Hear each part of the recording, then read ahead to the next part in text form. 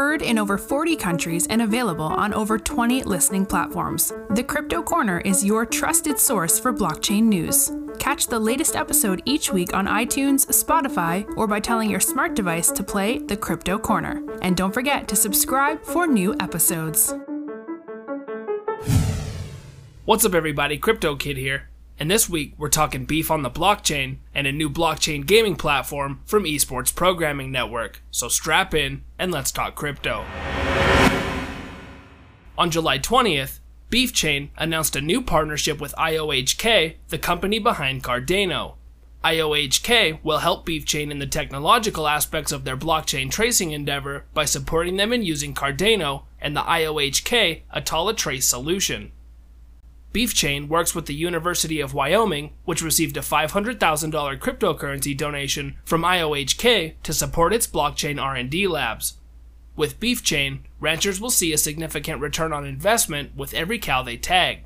Because BeefChain enables the USDA process-verified program stamp of approval, ranchers can sell the meat for an extra 5 to 50 cents per pound, which can amount to $30,000 per herd.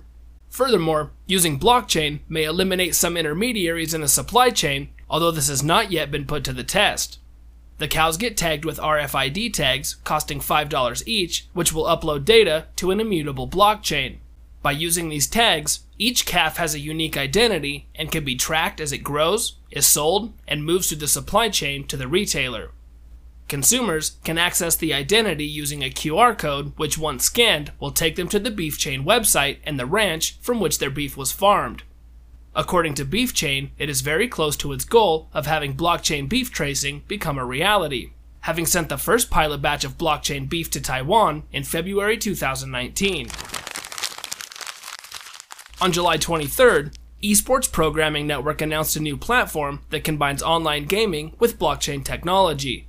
The product is a blockchain-based gaming platform where users can win cash by winning battles and tournaments.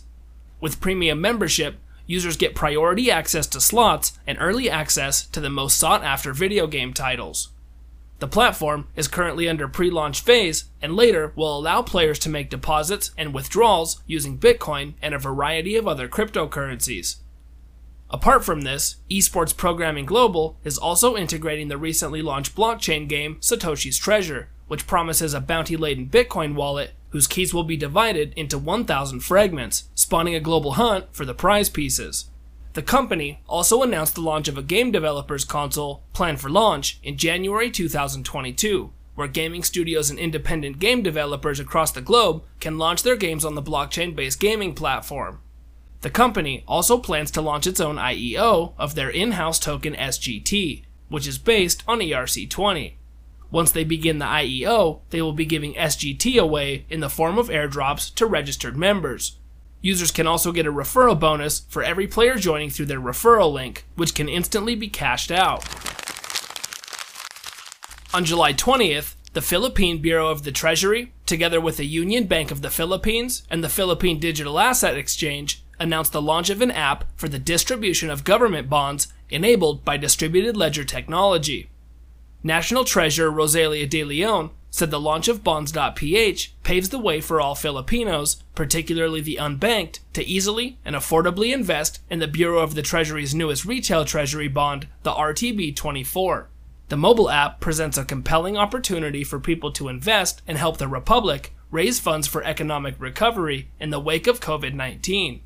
Bonds.ph is blockchain enabled, as transactions are recorded to the distributed ledger technology-based registry in addition to the existing NROSS system. The usage of blockchain and distributed ledger technology reduces manual verification and simplifies reconciliation, bringing down processing time and costs. This is why the Bureau of the Treasury initially sanctioned the effort, so that through the pilot, it can determine if leveraging distributed ledger technology makes retail treasury bond distribution to the unbanked feasible, secure, and economically viable. The Monetary Authority of Singapore, the Philippine SEC, and the Central Bank of the Philippines all commended the groundbreaking endeavor. On July 21st, Morpheus Labs and Red Block Inc. announced an extensive collaboration to drive the development and adoption of digital securities and asset tokenization as alternative routes to traditional capital raising and asset management. The collaboration will integrate Morpheus Labs clients and projects with RedBlock's end-to-end blockchain-powered digital asset management platform and provide access to RedBlock's global ecosystem of capital market participants, including broker-dealers, secondary exchanges, investment funds, and custodians.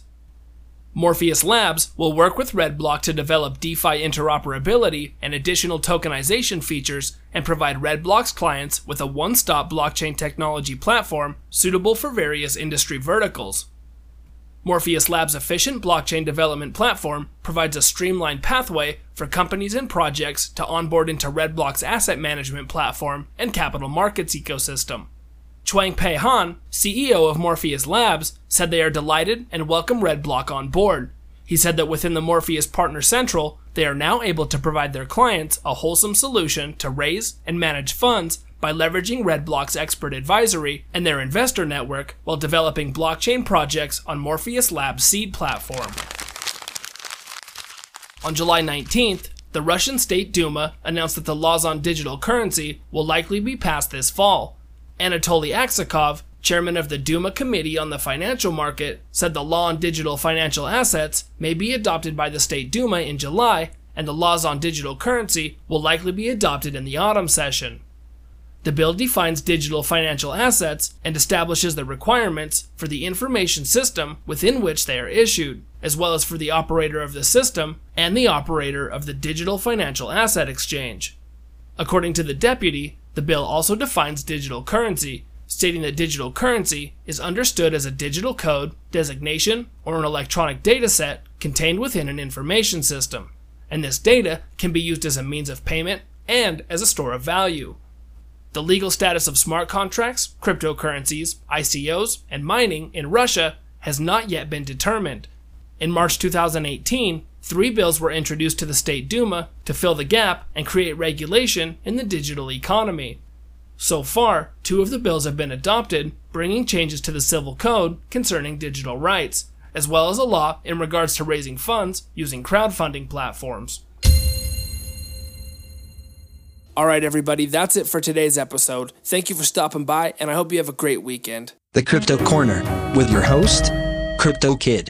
It is a huge deal. There are tons of people working on this, from financial institutions to technology companies, startups, and universities. For the first time in human history, we have the key to unlock our door. When this baby hits 88 miles per hour, you're gonna see some serious shit. BTC is currently trading at roughly $9,660. ETH is currently trading at roughly $300. BCH is currently trading at roughly $249. XMR is currently trading at roughly $75. LTC is currently trading at roughly $48. ONT is currently trading at roughly 72 cents. ZRX is currently trading at roughly 39 cents. BAT is currently trading at roughly 26 cents. XRP is currently trading at roughly 21 cents. XLM is currently trading at roughly 10 cents.